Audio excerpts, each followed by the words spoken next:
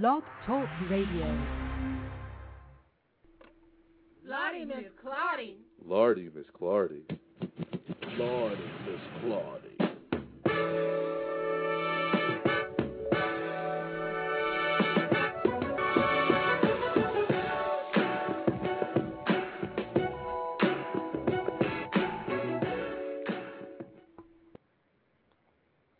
Well, welcome to the Lordy Miss Claudie Blog Talk Radio Show for January 30th, 2010. I am your host, Lordy Miss Claudie, and your co-host is Brother Blondie. We're coming at you live from Columbus, Ohio, with fresh news every Saturday at 6 p.m. This is for real people with real issues looking for real solutions. We got something to say this evening. And for all of you that are out there, stand up, and speak out. You can call us at the call-in number of 347-884-8684. That number again is 347-884-6484. Okay? Now, we got a interesting show this evening dealing with a various of issues, so it's kind of like, you know, a free-for-all today.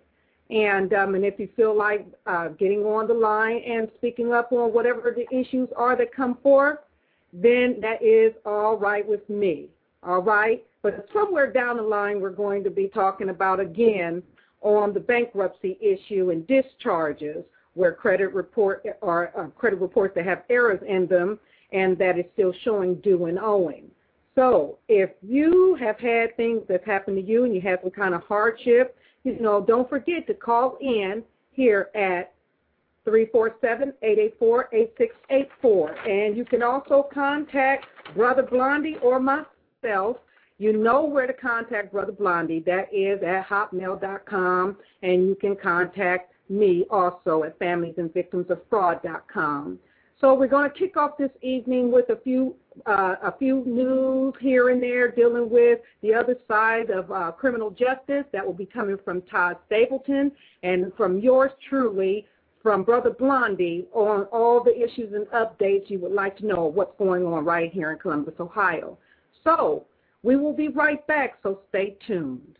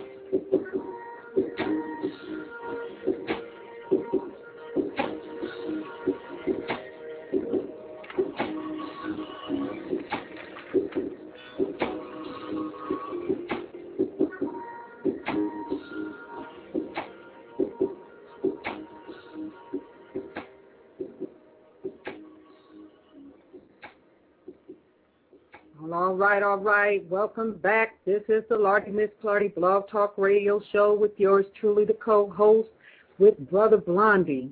And as we said before earlier, that we are here to bring you fresh news all around of what's going on here in Columbus, Ohio. And that if you have anything you want to speak up and speak out about, you could do it right here at the call-in number of 347-884-8684. That number again is 347-884-8684. Now, we are going to have a kickoff on updates here with Brother Blondie on the casino issue and the Obama thing, and we're going to just get our thing on tonight. And, you know, yours truly with also criminal justice from the other side of criminal justice, okay, with Todd Stapleton. So we're going to start with you, Brother Blondie. Tell us what's going on through the back date of what's been played this evening, and, you know, and give us, you know, your great updates and the kickoff on everything. Well, to kick it off, Lardy, Miss Clardy, first of all, to you ladies, that was Jamie Foxx you just heard.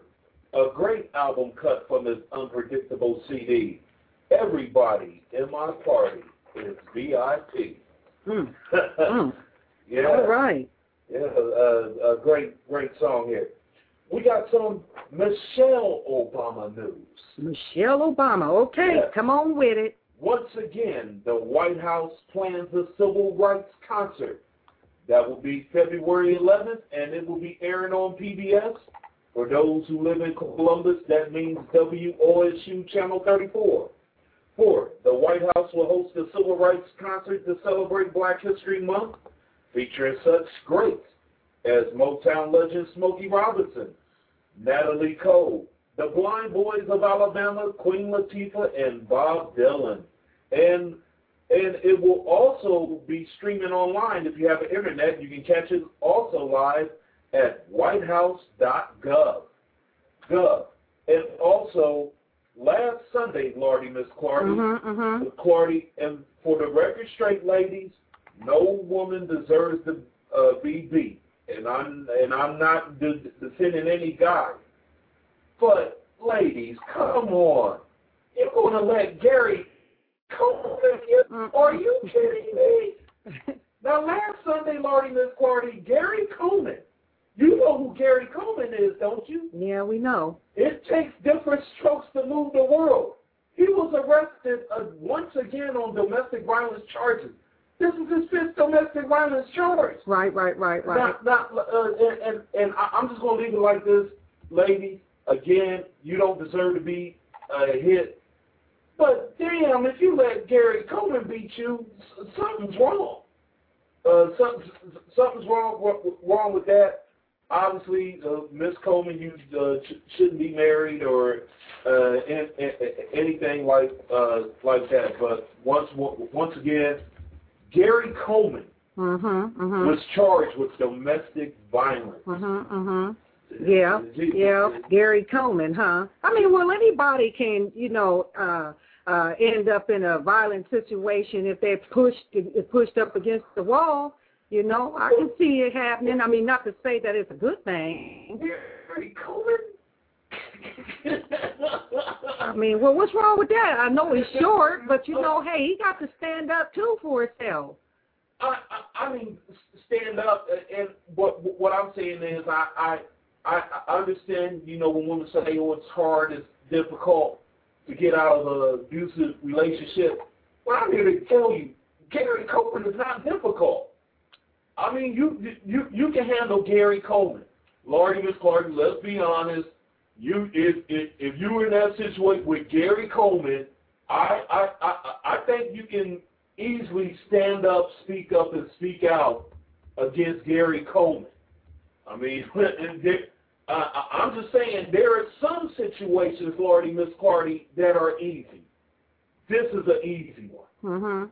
But getting back to the big news that's been happening in our own city of Columbus, Ohio, the big payback.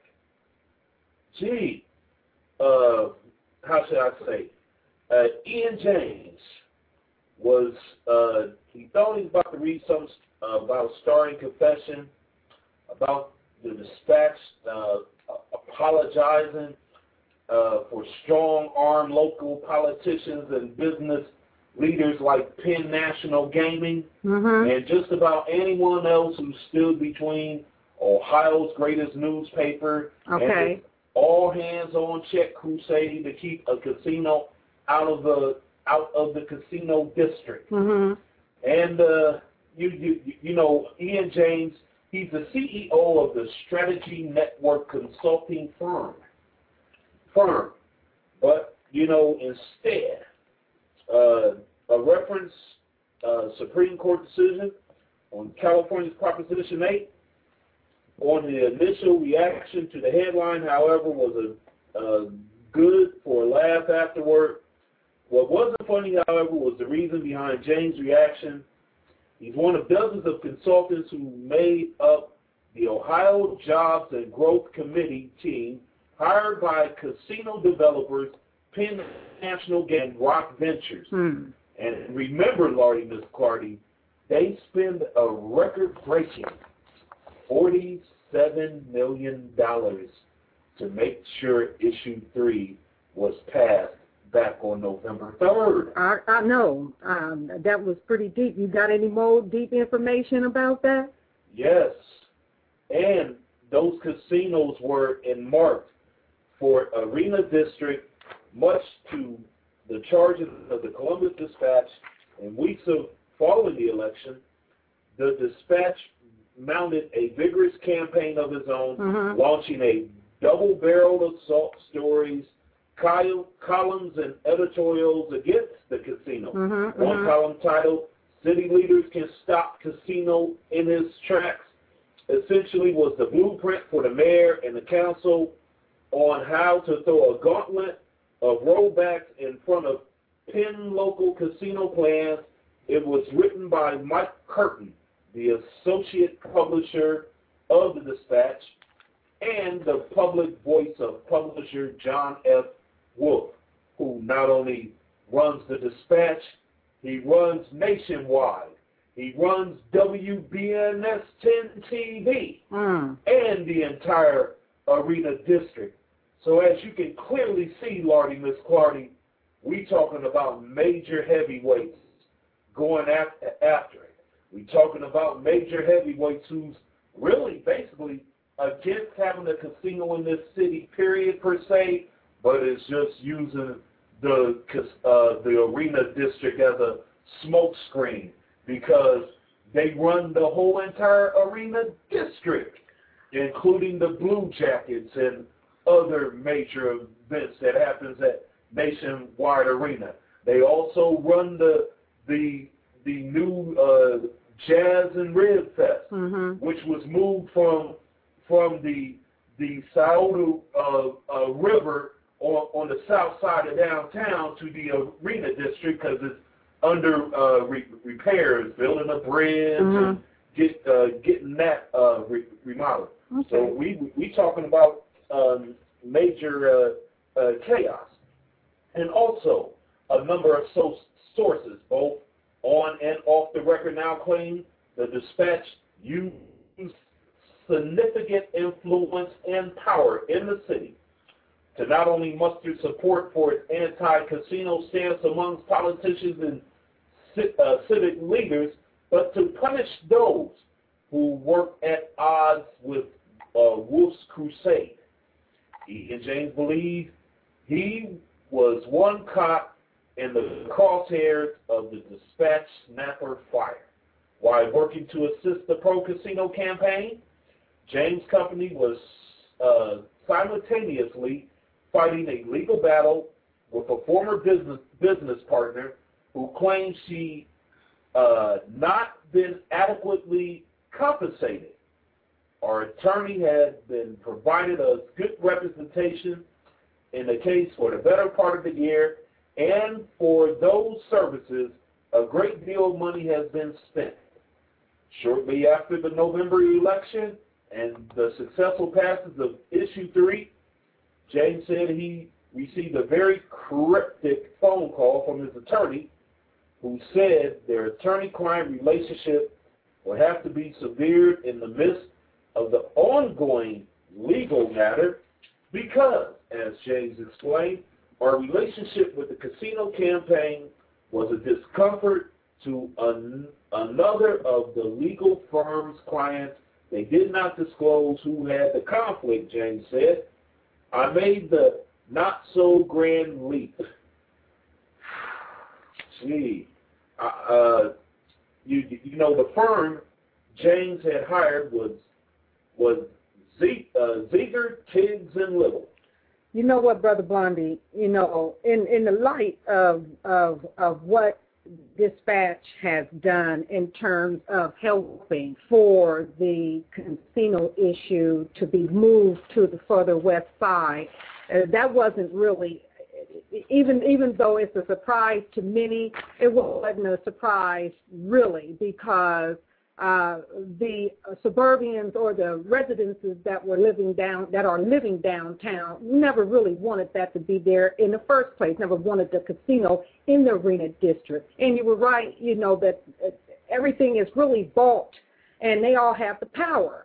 So it didn't matter one way or the other whether the state had altogether voted for the casino to be passed, and that Franklin County had denied, you know, the voting of having it here in Columbus. The point is that it is here in Columbus, and in my opinion, the mayor should have considered all sides as an alternative, you know, alternative place for, you know, for economic development other than the west side. I mean, all sides should have been considered. But being that over on the west side, you're dealing with a whole different set of minorities that live on that side of town, where they want to develop that side for employment reasons and also for entrepreneurship, people coming in with businesses to boom up, you know, the west side, okay? However, again, I guess what I'm hearing, and correct me if I'm wrong, that they want to take another vote from the people? Yes. It was, they approved, the Senate approved for a May 4th ballot.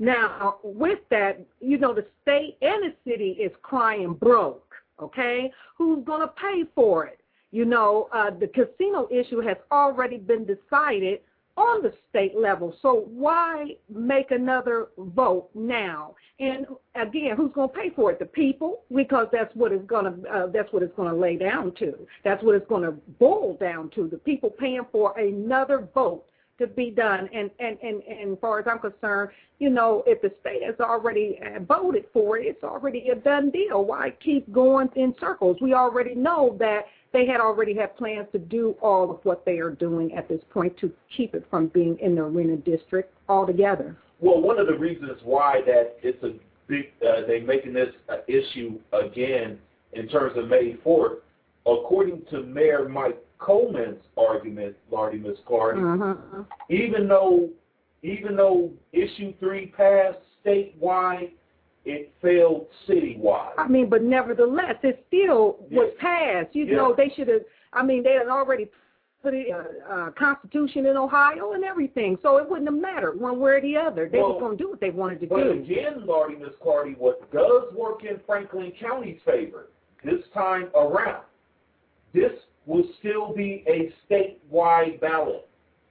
That means even if you're not living in Columbus, Even if you live in Cincinnati, Cleveland, Dayton, Toledo, you we done still already get to vote on this. Well, and I still feel as though it's another way to pimp the people from their money. You know what I'm saying? On the voting for this again, and it's already been a done deal. Well, not only pimp the people from their money, Laurie, Miss Clardy, but as vice president of the Black Anti-Defamation Council, I see a race code. Well, of course. So, I mean, the Wolf family don't want no African Americans in the arena district. I mean, they want to keep the Blue Jackets, hockey, and that type of thing.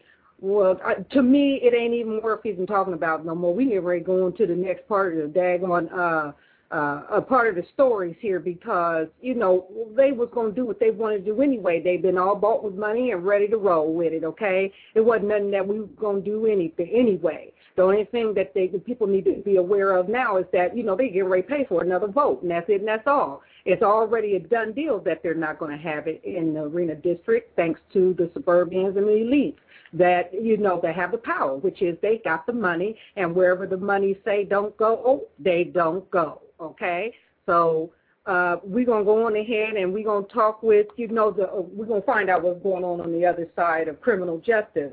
Todd, are you there? Yes, Wendy, I'm here. How you doing? I'm doing fine. Tell us what's going on around here in Columbus, Ohio, on the other side of criminal justice. I know, you know, even though you have heard about the issue dealing with the casino, again, we're wanting to find, you know, something else to talk about because we know that it's really unfair what's happening with the people, you know, or what's going on with the people and how they're using the people to, you know, they're fleshing some more with some of their money out of their pocket just for the heck of it. I don't see no issue, you know, in them doing another vote. It don't make no sense to me. But since they doing it, you know, what can we do unless people stand up against it? You know what I mean? But if money talk and everything else, well, it's no problem. So you want anything to say up on this, or you want to just go on ahead and talk on your issues dealing with the other side of criminal justice? Well, first of all, I think I need to introduce myself. My name is Todd Stapleton. I'm affiliated with the NAACP as far as a legal redress co-chair. I'm also co-chair for Families and Victims of Fraud. But as far as the casino issue, I feel I need to be mute because I'm tired of hearing about it. I don't blame you. You know, I don't blame you. I don't blame you. You know what I'm saying? It's all good. It's all good. If they're going to do it, they need to go ahead and do whatever they're going to do with it. Absolutely. I agree with you. You know, but if you got what's going on with the other side of criminal justice? Well, on the other side of criminal justice to begin with, I have an update of last week's show where Vernon Walford, 32, an Obetz police officer, was supposed to plead guilty Monday in Judge Julie Lynch's courtroom. Well, the officer did not plead guilty. Once again, the officer was charged with sexual battery, Ohio Revised Code 290703. He went in front of Judge Julie Lynch. Sexual battery is a third-degree felony. The officer sexually assaulted a 25-year-old woman, as we talked about last week, while she was handcuffed, and she was also intoxicated. He then at that time asked her, "Do you want to go home?" while pointing at his genitals. She then performed oral sex on the officer. They found his DNA on her tennis shoe. They also found it on the back tire of the Obetz police cruiser. They also found her DNA in the officer's underwear. Mr. Walford faces 1 to 5 years in prison. If he ends up getting sent to prison, he will be given a mandatory 5 years on post-release control once released, which is probation or parole. He will also be labeled a Tier 3 sex offender, which means he's required to register with the Sheriff's Department of whatever county he resides in for the rest of his life, and he has to register every 90 days. If he's not sent to prison... Are they going to still keep him as, an officer? No, he is no longer a police officer, period. Okay. They revoked his badge. Okay, good. And if Mr. Walford is not sent to prison, though, he only faces 1 to 5 years of probation. Now the Columbus Dispatch reported that Judge Lynch set his bail at $30,000. She actually set it for $25,000. And the dispatch also reported that the sentencing date is now set for February 16th. No, it is now set for March 16th. She also revoked whatever bond he had and set the new bond at $25,000. He was also ordered to do a pre-sentence investigation. And also in the courtroom, Mr. Walford acted like he didn't care, and he showed no remorse at all in the courtroom, and he even had a slight smirk on his face. Now, you know that's something to really look at when a person don't even care what they do to another person. You know, I guess I don't even know what to say no more. I don't even know what this world coming to, you know. My question is, Todd, do you know if Julie Lynch is up for a re-election bid this coming fall in 2010? Good question. Yes, she is. Yeah, because yes, Julie Lynch is up for election, and it's also been brought to our attention that, you know, it's the same Julie Lynch that sent that young brother up for 130 years, the young African American brother.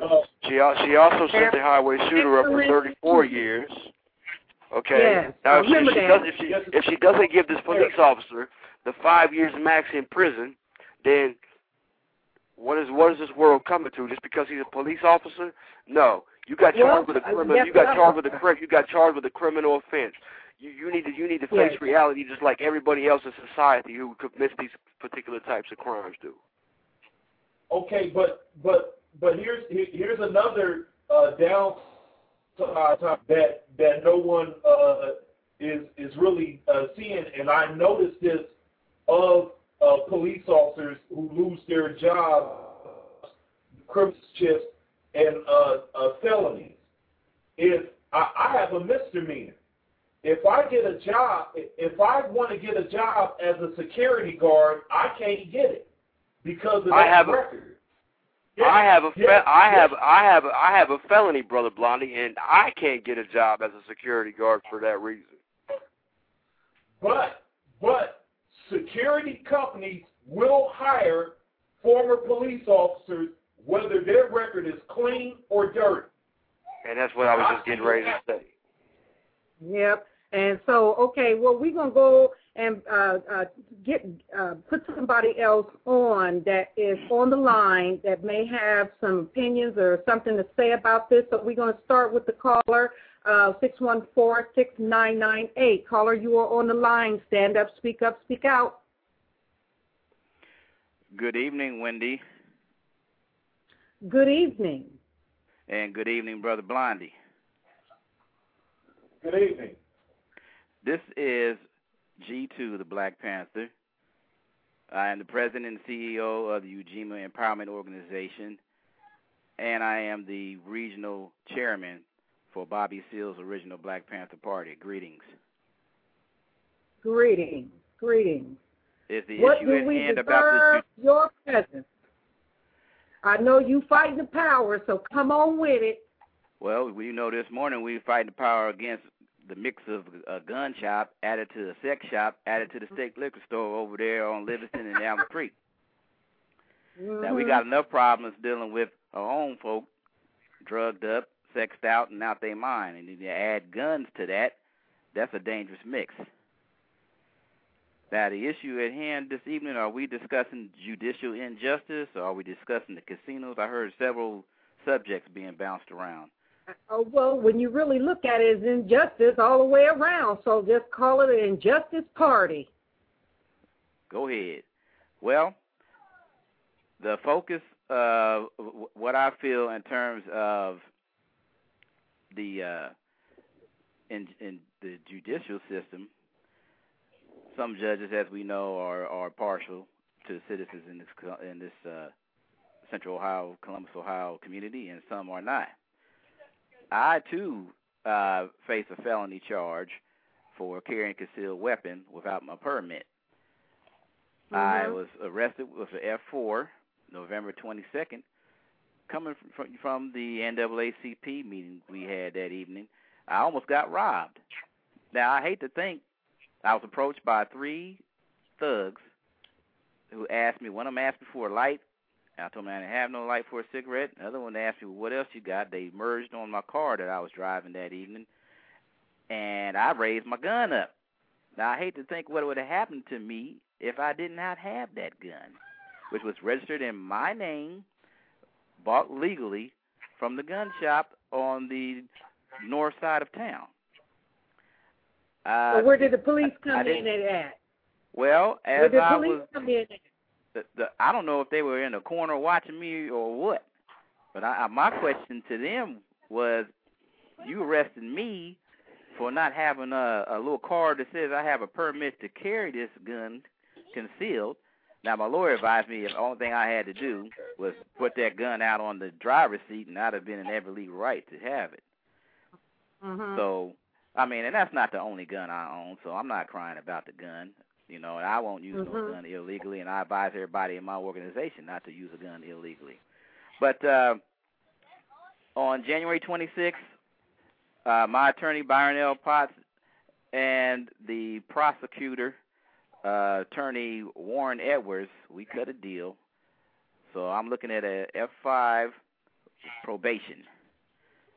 So so you're going to that felony's going to be on my record for about a year. I could probably get expunged. I'm 41 now. I could probably get expunged by the time I'm 43 or 44. But my thing is so that that's your first felony. That's my first felony ever caught in my life. Okay, excuse me just for a minute. Todd, what you got to say about that? Because this is interesting. You know, we talk about, what police are doing to people. Now, people that got reason or have registered guns or whatever, and they still being held accountable. Matter of fact, Brother Blondie, you got something to say. He's sitting over here with his eyes all big, y'all. I'm trying to get somebody to talk. I got something to say, too. I just want to know, they didn't even try to make an effort. I mean, they could have detained me and made an effort to send out other squad cars to try to catch the thieves that tried to rob me. They weren't even interested in the thieves trying to rob me. They were just interested in me. Greetings to you, Brother G2. How you doing this evening? Good evening, Brother Blondie. All power to the people. This is Brother Todd over here, G2. Oh, good evening, Brother Todd. All power to the people. All power to the people, my brother. And that's why also this week, on Tuesday evening, we sit in on a town meeting with a few officials, and we're also bringing in the CIT team back. And what CIT is Citizens Intervention Team, and it works with the Columbus Police Department, but we are only people are just the citizens, but we're actually the watchdogs over the police. So the situations like what happened to Brother G2 gets handled properly, so that they don't end up getting those felonies, so that they investigate what they're supposed to investigate properly. Yes, sir. Okay, I do agree. Wait a minute. Yes, Excuse me. Let me in. There's another caller that has come on the line, and I want to add him or her into this to speak if there's something to speak on, okay? So just hold up 1 minute. A caller, 419-6272. You on the line? Have something to say? Speak up now.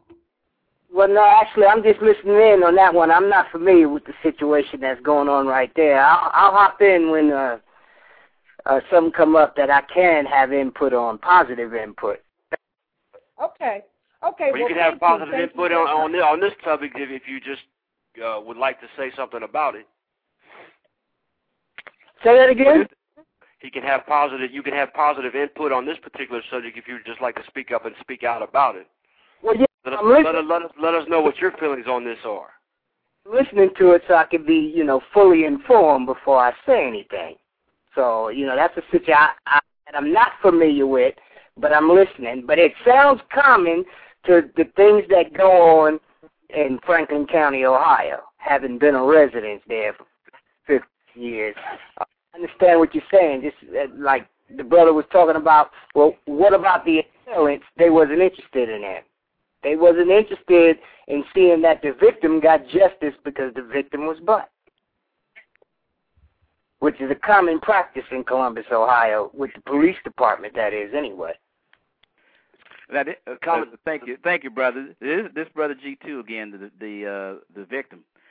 Now, I as the regional chairman for the Black Panther Party, we do not think all police are evil, but this particular officer, Officer Ray Hatfield, I think he has a swastika on his forehead, if you ask me, because he's been known in the community to continually harass blacks and Latinos in the Mount Vernon Avenue and East Long Street area.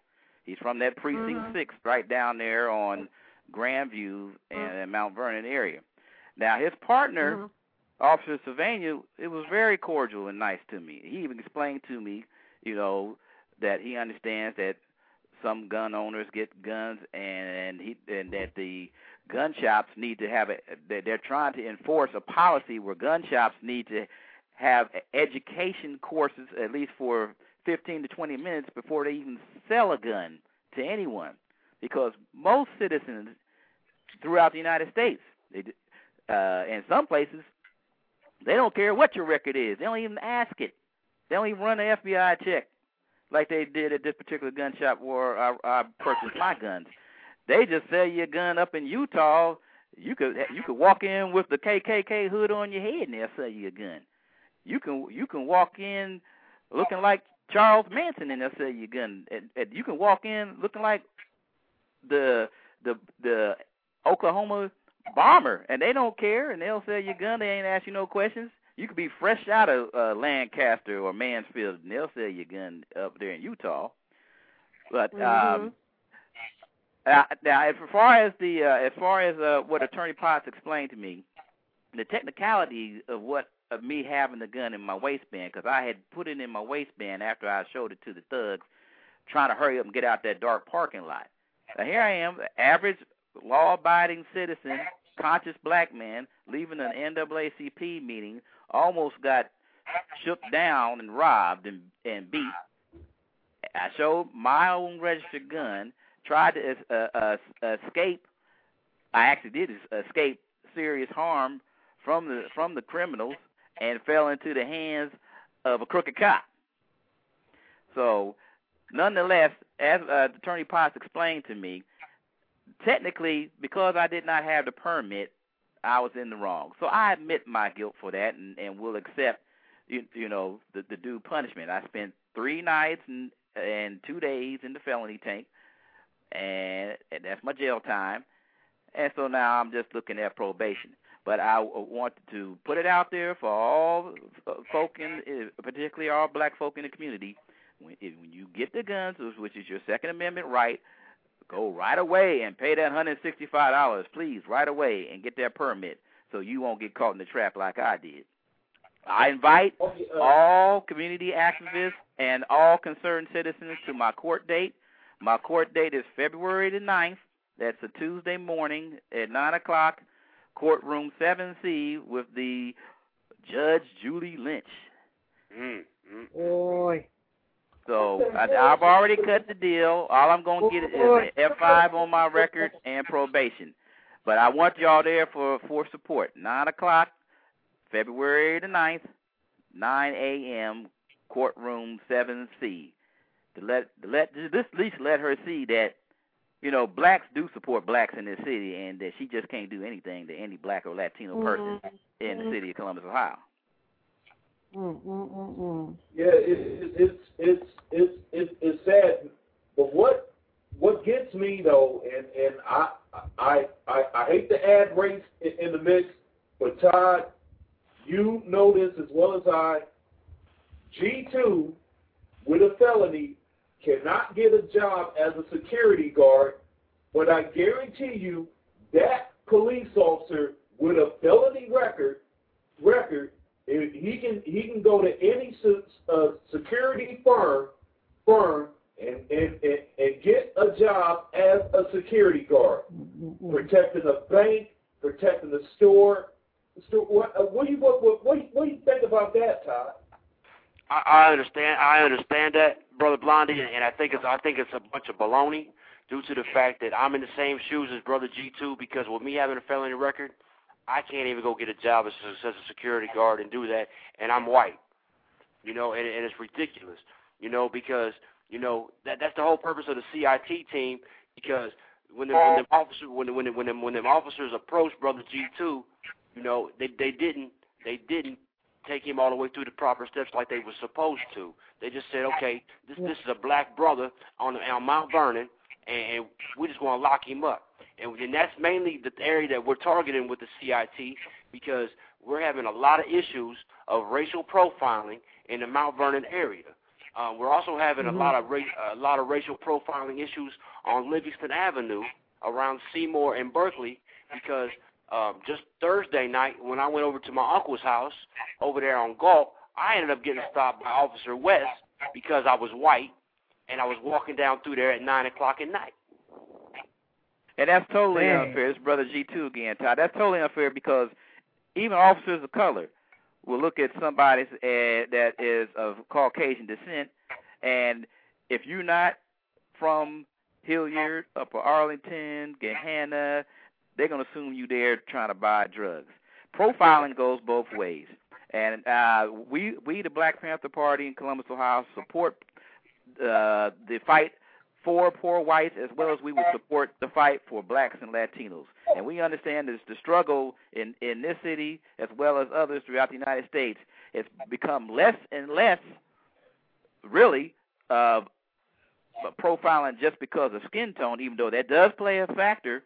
But now it's becoming a caste class system. If you don't make 6 figures a year, you ain't nobody. And they're going to treat you black, brown, white, yellow, red as a nobody if you ain't making 6 figures a year. So we're going to carry this fight on for the not only the black and the Latino, but the poor whites and others as well. And I appreciate that. Okay. And the crazy part about it is I got off the bus, I walked across Livingston Avenue, the police decided to stop me, but there's a streetwalker right there, and they didn't say 2 words to her. Oh boy, this is that's because they know her.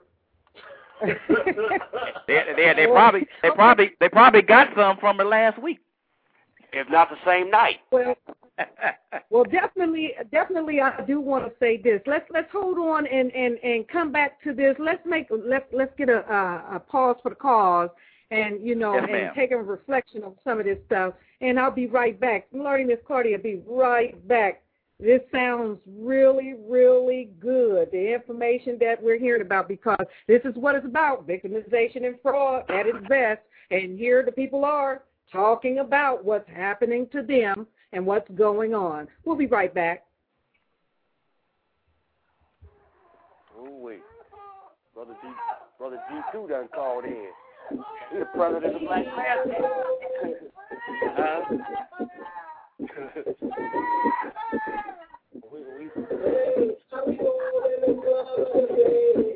know one thing, don't get all that messed up in there.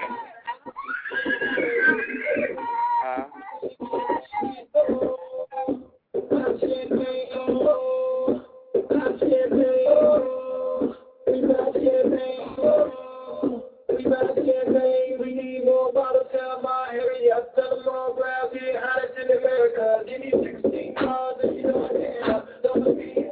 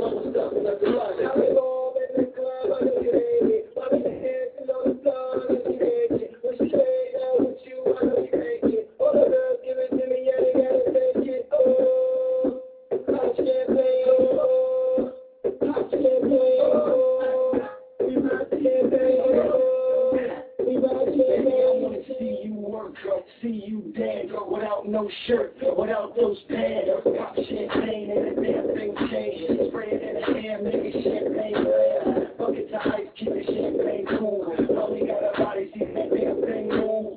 It's no sex in the champagne room. Say so, baby, I break all rules.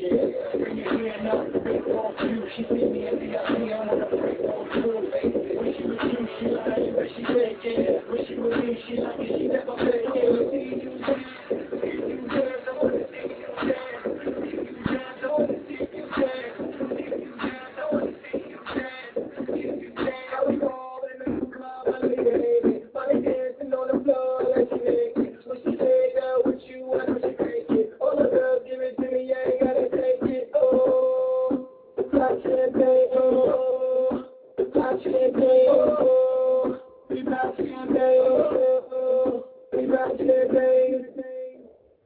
Oh, that's popping champagne, and back to you, Brother Blondie. Who's popping champagne this evening? Well, that was Jim Jones and the Diplomats featuring Ron Browse and Jules Santana and popping that champagne. And I'm playing that because I'm still celebrating my birthday week. I just turned 42. Oh, boy. Well, happy birthday to you, Brother Blondie. I guess it's all of our birthdays as well. So, okay. Well, we're back on the Lordy Miss Clardy Blog Talk Radio Show. Back to the questions of the other side of I was going to call it racial injustice, but it looked as though like it's just the other side of criminal justice, and where everybody is getting a raw deal. Even when it comes to the casino issue, nobody is getting a chance to have any fairness anywhere. So as we turn back to the pages here, back where we just started from, and we get ready to go back into the questions and the answers and the statements that's being made. There was a battle going on right here with Todd and Brother G2. But, you know, before we get started, is there anything 6272 that you want to put up on the radio, you know, as a concern to you too? Well, Miss Claudia, actually, the mindset right now, no, I'm just a listener tonight. I'll have input as we go. Okay. Well, can you at least give us something interesting. What's the NAACP doing over there in Utah? Is they getting stuff together for issues like what we're talking about this evening? Or have you at least attended the Cannes Film Festival? Oh, that's not funny. That's not funny. I mean, no, the Sundance Film Festival is out there in Utah this week. I know he either visits or knows someone who has been there. Oh, well, if you're referring to the Sundance Film Festival, I do not partake in that. No, thank you. However, we do now have a chapter of the NAACP here. I've been here in Salt Lake City now for 7 years. It's just recently that there's a... Pardon? Go ahead. We're listening. Just recently that there's been a chapter of the NAACP brought to the Salt Lake district because you used, if there was a complete fog, you had to go to the regional office in San Francisco. That was due to the fact there was less than 1% African-American blacks in the state of Utah. But the Hurricane Katrina and the refugees from that natural disaster that was brought here. Also, since the building of the city, the growth in the city, since they've hosted the Olympics, like all cities explode once they host the Olympics, there's been an influx of people from the outside, and it's been quite noticeable that there's a need for, well, put it this way, there needs to be more than a word. So there was a for an agency like the NAACP here to speak up for people of color. And mind you, people of color is not just the African-American, but it's the Latino, it's the Asian, it is everyone that is non-Caucasian. So finally here, the people of Utah has finally seen the need to bring that agency here, and hopefully the way it looks right now, they seem to be on the right track, and they really have a multi-cultural board. Therefore, that way there's many issues that's being addressed. So it's not just for the African American, the Latino, Polynesians that we have here. That each one of us have particular issues that need to be addressed in Salt Lake, and it appears that they're on the ball. Like I said, it's a new agency, so only to tell. They only meet once a month, so therefore there's very little input or information that I can give you on. I've only been back a month.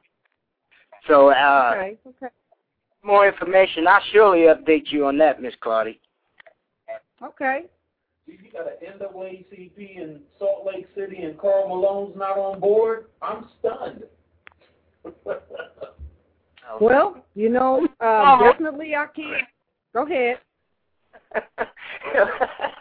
When did Carl Malone classify as? I know y'all not laughing now. I mean, hey, oh boy.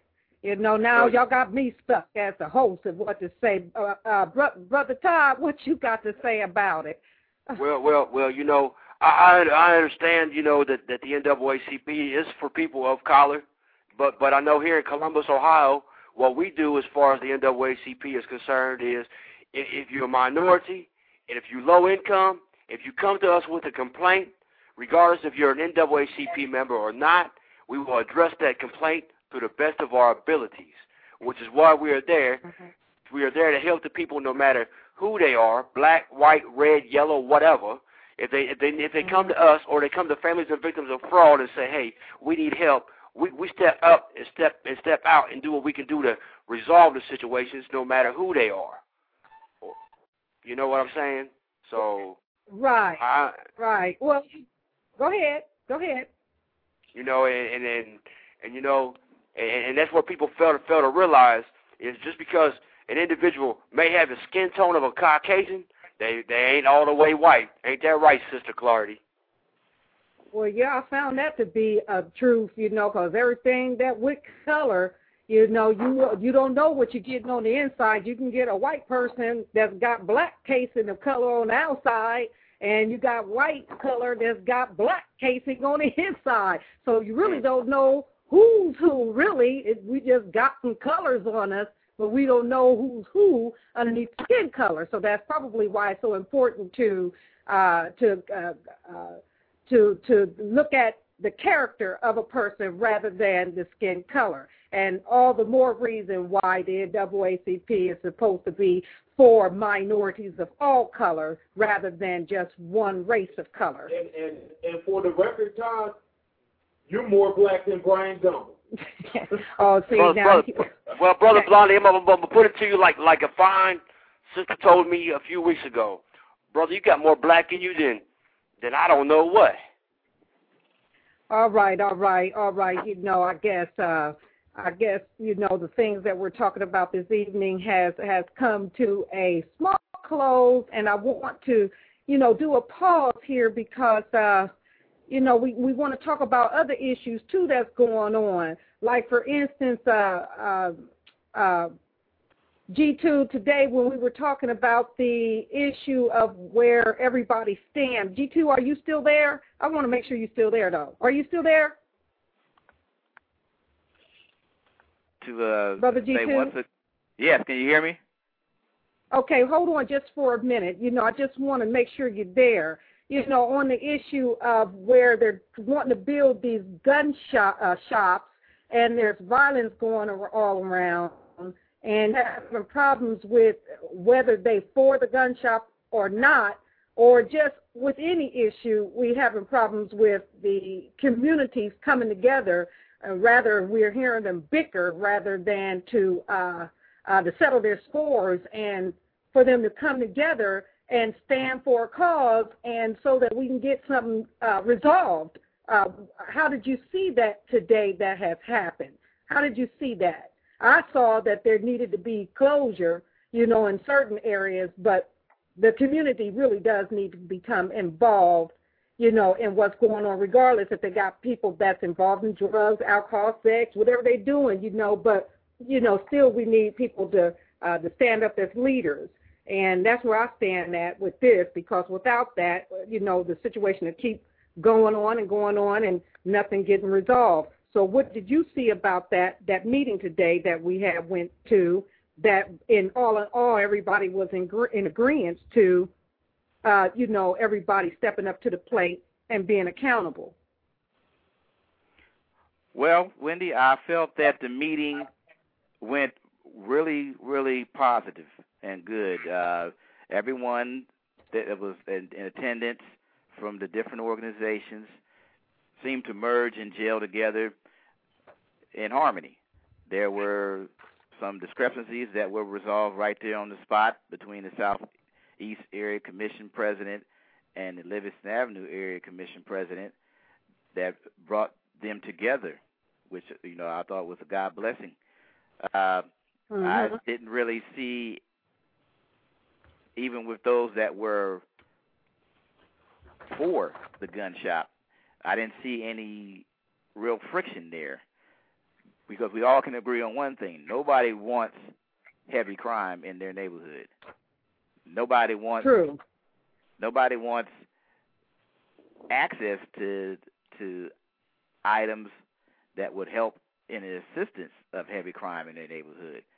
So the meeting overall is a first to a catalyst of meetings that should be happening and are going to be happening throughout the city until we in the urban community get the point. The next meeting scheduled for these particular issues to fight against will be at the Martin Luther King Jr. Library, 1600 East Long Street, on February the 17th from 7 p.m. to 9 p.m. And all grassroots and community organizations are encouraged to come. The Ujima Empowerment Organization will be the host, and we will have Professor Kwojo Williams-Hill from Cleveland, Ohio, speaking about the state of Black Ohio. And then there will be several prevention specialists speaking on how to prevent violence and either gang activity or have gang intervention to stop these youths from getting involved in organizations and activities that will cause their death or imprisonment. Myself, the president of the Ujima Empowerment Organization, and Reverend Merv Berwin, who is a minister in the Near East Side area of Mount Vernon and Long Street, we are developing football teams this summer. We're going to get the Crips and the Bloods, the Gangster Disciples, and the Vice Lords, and the Blackstones, and the Latin Kings, all. Well, I would say good luck to that one. And we're going. Well, I'd say good luck to that for real. Because it's hard to get anybody here in Columbus, Ohio, to come together. It was good what we saw today, but we still got tomorrow to look at. And again, if it can be done, more power to you, because you don't see a lot of togetherness here in Columbus, Ohio, amongst the gangs. I don't see it anyway. So, but I want to thank you for. You're very welcome.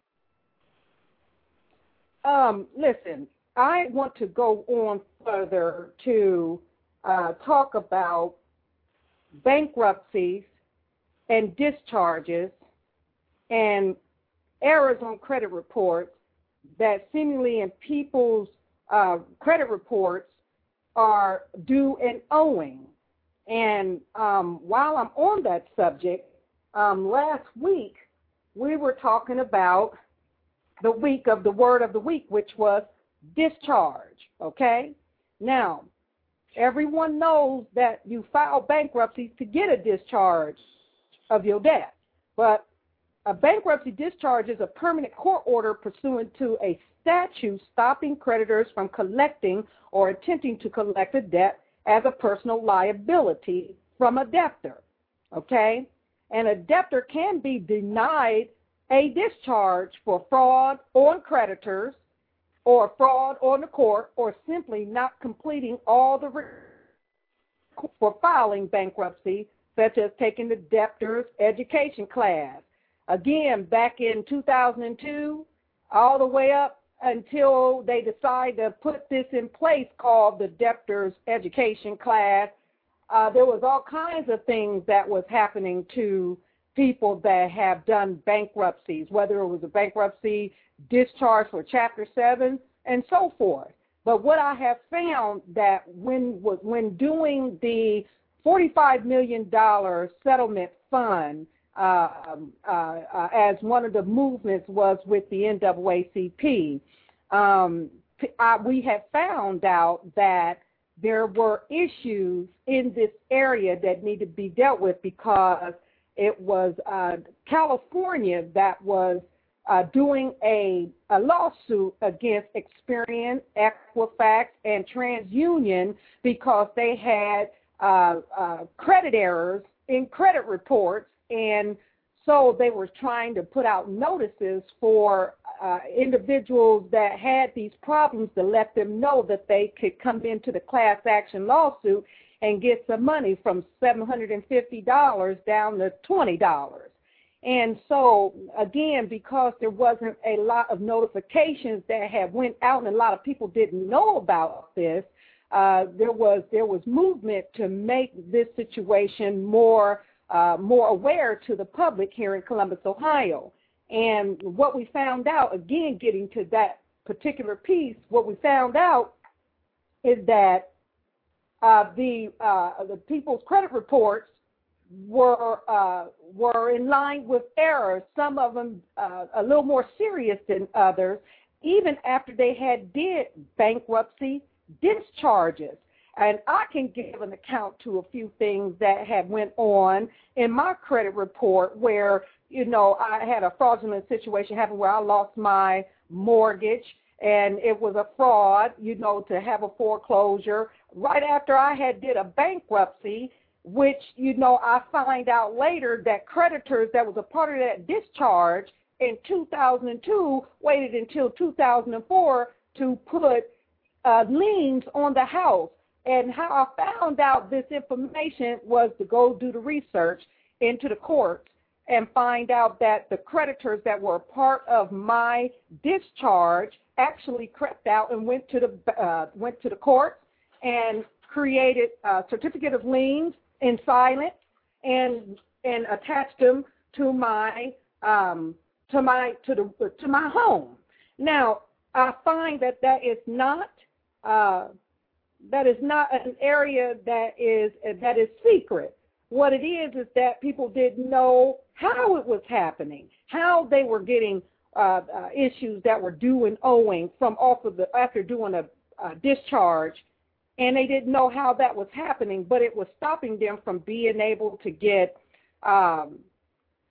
insurance, a second home ownership to a home, or even getting a home, period, or employment, or you know, loans for education or anything, or credit cards or anything. And it was because of these specific creditors that may have gotten out of those bankruptcy discharges and created more debt of due and owing, even though that they were a part of a discharge. And that's where we are with this today. And so, again, because there was so little of people that were that came out to support the issue, it upset me. It made me to the point where 2 weeks ago, where I was having a small powwow with my own community over the radio because I was frustrated, because here it is that we're trying to do something to expose a situation where they can get, their situations handled and resolved, and couldn't because we didn't have enough support. So going to talk with Brother Todd, because Todd was a part of this particular movement where he is able to speak a little bit about it, but nevertheless, his input is very important. Brother Todd, what you think about that situation about, having bankruptcies with discharges and these creditors that can jump out of the discharge and cause all kind of havoc in your credit report where you can't even be successful or have a fresh start in life?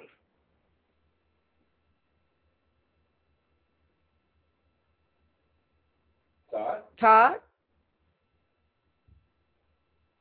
Okay, well, we going on to the next. Okay, to the caller 6272. Do you know anything about this particular issue? Unfortunately, Miss Claudia, I'm sorry, I don't. Okay, so you've never had anything done to you, or heard about somebody that had a bankruptcy and did a discharge, and somebody from the creditors from those particular bankruptcy discharges, end up out of the bankruptcy and go and place in the credit report, even though they was a part of a discharge, create error in the credit report? Well, not that I can recall. No, no one that I've talked to, particularly out here, has had that particular issue. It's unfortunate I didn't put on that topic. Okay, well then let's hear about it. Well, I said I have no input on that topic. Okay, you have no input. Okay. Well, then we're going to go on here. Credit reports after discharge then. What should be reported, even though that they still got issues on their credit report, they're still doing owing, and I am coming out of bankruptcylawnetwork.com. And it's talking about credit reports after discharge, what should be reported, because from my understanding, panel trustees are supposed to be the overseers over what happens in the bankruptcy courts, and they're supposed to be responsible for sending the correct information to the credit bureaus in order for the credit reports to be have correct information in the credit reports whenever a person go and do a bankruptcy and discharge. But in cases like this, it has been found that there was errors that were on the credit report that obviously have put a lot of people into hardships, and I'll speak for myself on that one. So I found this report about credit reports after discharge and what should be reported. And it says here, generally speaking, upon bankruptcy discharge, credit reports should report a $0 balance on all debts that were discharged, okay? They should also state discharged in bankruptcy or other similar language, each account discharged, okay? Finally, there should be no additional reporting after the bankruptcy filing date. And it goes on to say, unfortunately, this is not always the case, since reporting a balance by a creditor increases the chances that the discharged debt will someday be paid. This is because the balance brings the credit score down due to the debt to credit ratio. Even worse, HUDL lenders sometimes mandate that certain debts that's on the credit report be paid as a condition for financing. Now, remember, I was just stating that, because of these so-called errors and what be happening after the discharge is over, they, people finding that their credit reports are still showing due and owing. And I use myself as an example of how, some creditors, after being a part of a discharge, actually gets up out of the discharge and then wait a couple of years and then decide to go and get liens and then place them on your house to get their debts paid for, even though that they were paid for through and buying the discharge. So it goes on to say, for many years, debtors struggled with creditors and the credit bureaus to have their credit reports properly updated after discharge, because there were issues that were going around, or alleged issues that were going around, stating that the credit bureaus, Equifax, TransUnion, and Experian, don't have updated data resources to update the credit reports with, for the reason why, everybody's credit, those that have done discharges from bankruptcies, still look, due and owing, in other words. So the bankruptcy courts frequently dismiss many actions to clean the reports, since most bankruptcy judges simply did not understand that false credit reporting was an act to collect on a discharged debt. These judges usually have perfect credit and never experienced coercion that false credit reporting has, or refuse to believe that such reporting could cause discharged debts to be paid. And then there's another part to this that speaks on, nevertheless, a recent case in California has now recognized the dilemma and has instituted a class relief for thousands of debtors. And this is the case that I was talking about in the case of White versus Equifax, okay? Judge David O. Carter of the U.S. District Court of the Central District of California has given the bureaus until October the 1st to update the files of millions of consumers who have filed Chapter 7 bankruptcies.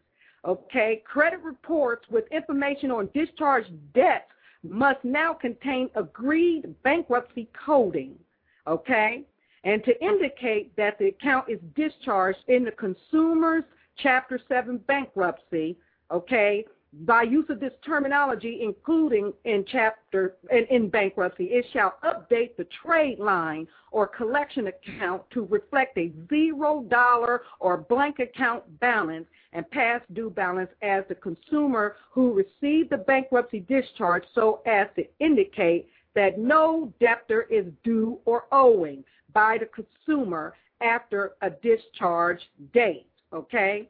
So always be sure to check your credit 30 to 60 days after the discharge. I would say still even after then, check your credit reports 30 to 60 days, every year on the year, okay? Just to make sure no one has put input information into your credit report that is not supposed to be there. I believe being proactive is very important. They said if any accounts that were discharged are showing imbalance, you have legal recourse to have those accounts corrected, okay? And so with that, that's the end of my report for credit reports and bankruptcies and discharges for this evening. Now, we're down to the wire, and what I want to also present to anyone out there that may be interested, because there is a legal service that do deal with all aspects of legal issues. And although some people may have heard bad things about it, but because I ended up being what you call a person to go test the waters and found that the services are true to the word and are ethical, and what also has caused me to be involved in this particular law firm as far as their services are concerned is because I was a victim of BMV issues and where my license were taken, and they took care of it promptly. And so the services also have given me the understanding that when you ain't got no money and you ain't got no $500 or $1,000 to pay an attorney to do a job, what can you do to help yourself?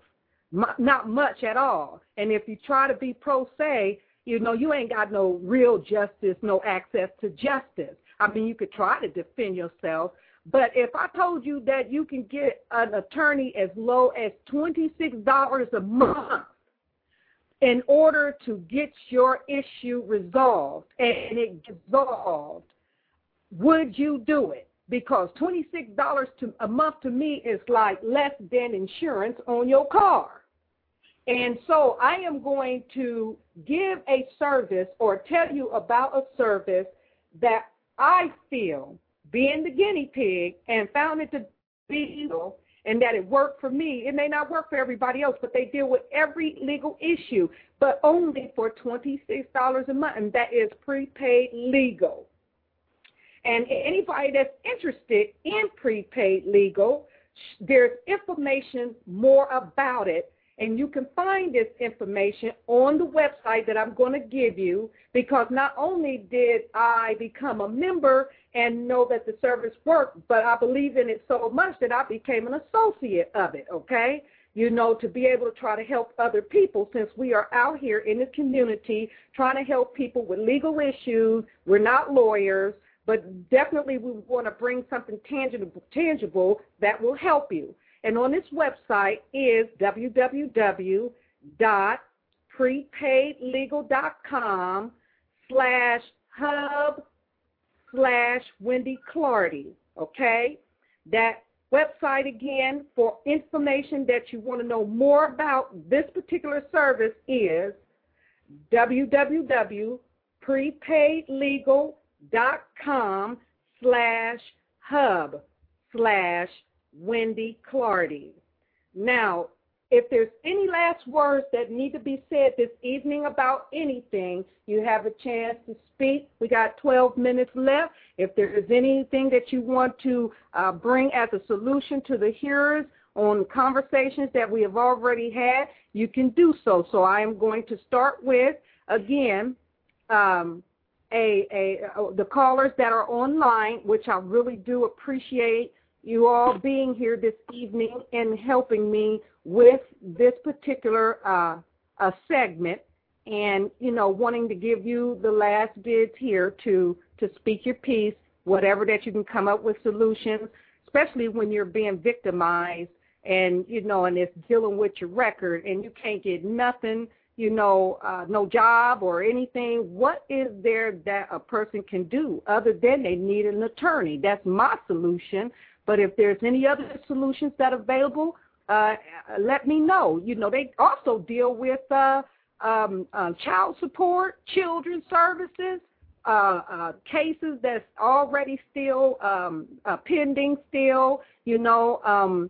Again, you know, the information that you will want to know about is on the website that I have given you for more information. So 614-6998, is there anything that you would like to say?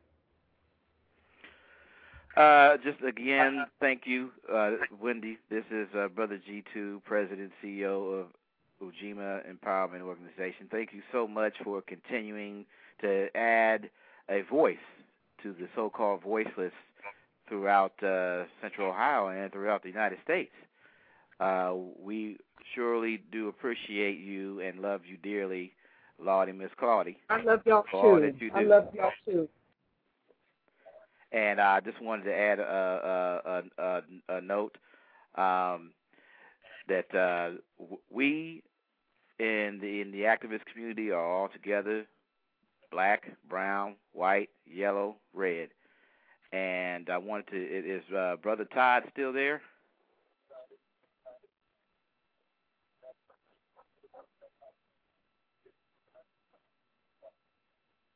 Hello?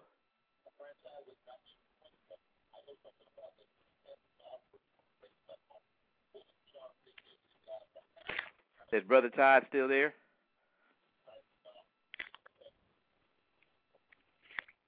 Well, nonetheless, we were all moving forward together, hand in hand, the oppressed and the low income in Central Ohio, to move forward together to address these issues so that there are no longer issues in our community. We can only do it through the power of Umoja, which is the Nguvu Saba in Swahili, meaning unity, all united against oppression and fraud.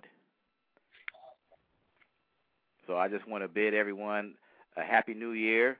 God bless you all, and there you have a good evening.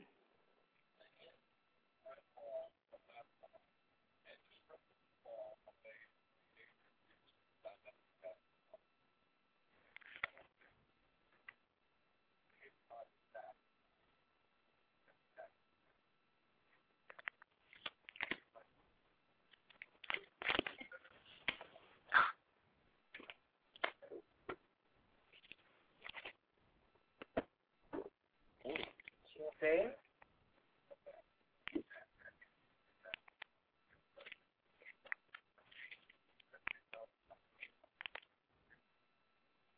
Hello?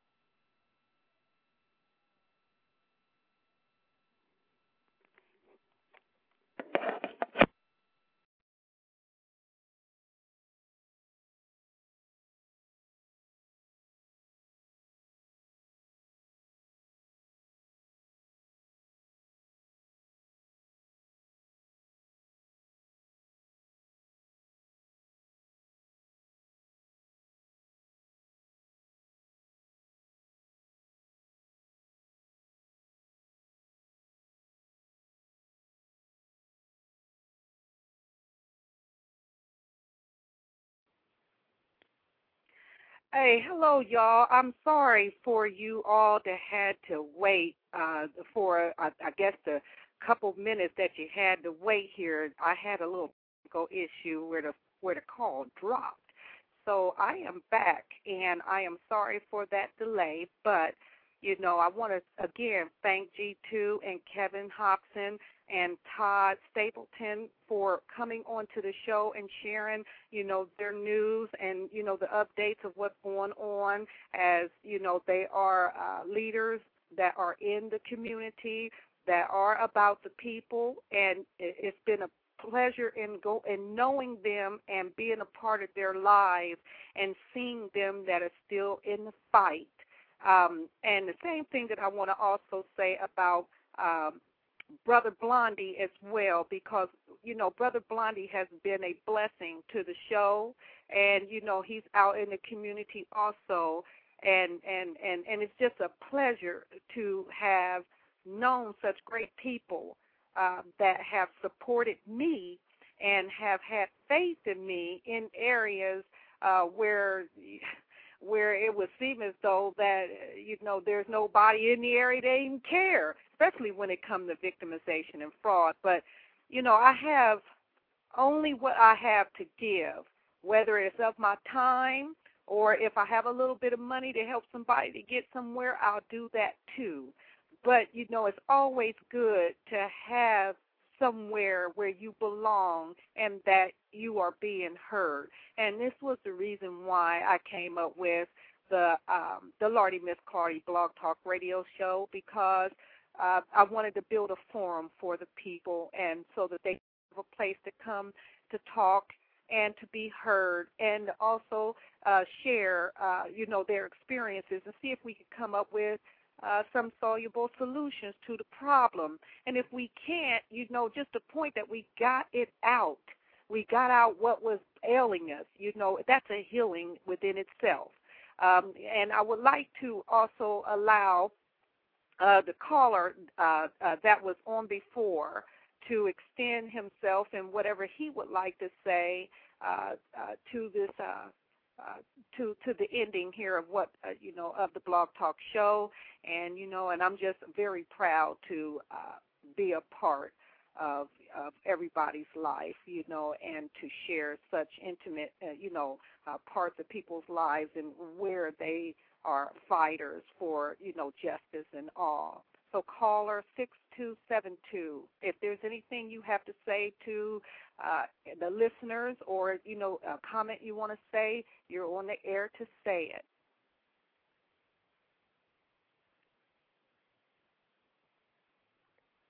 So your compassion and concern about your community. There need to be more people like you.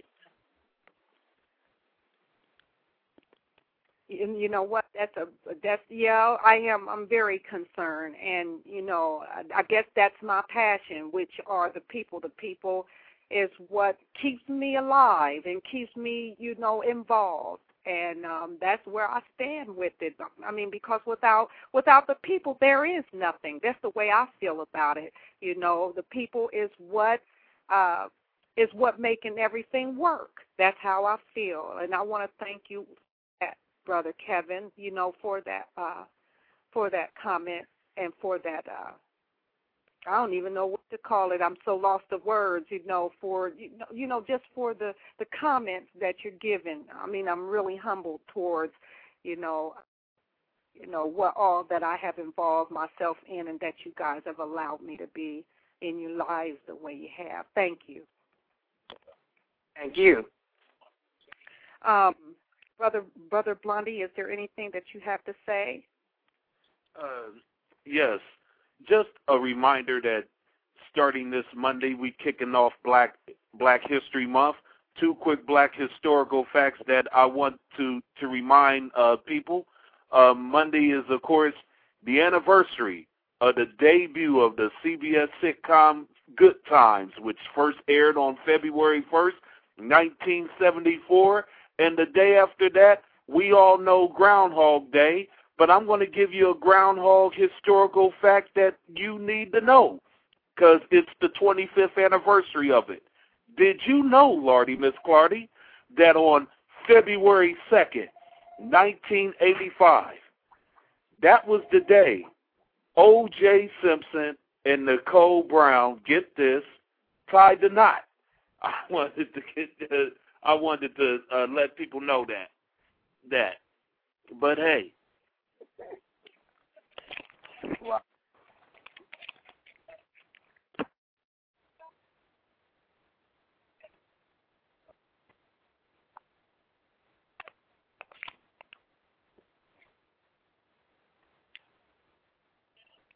What's happening?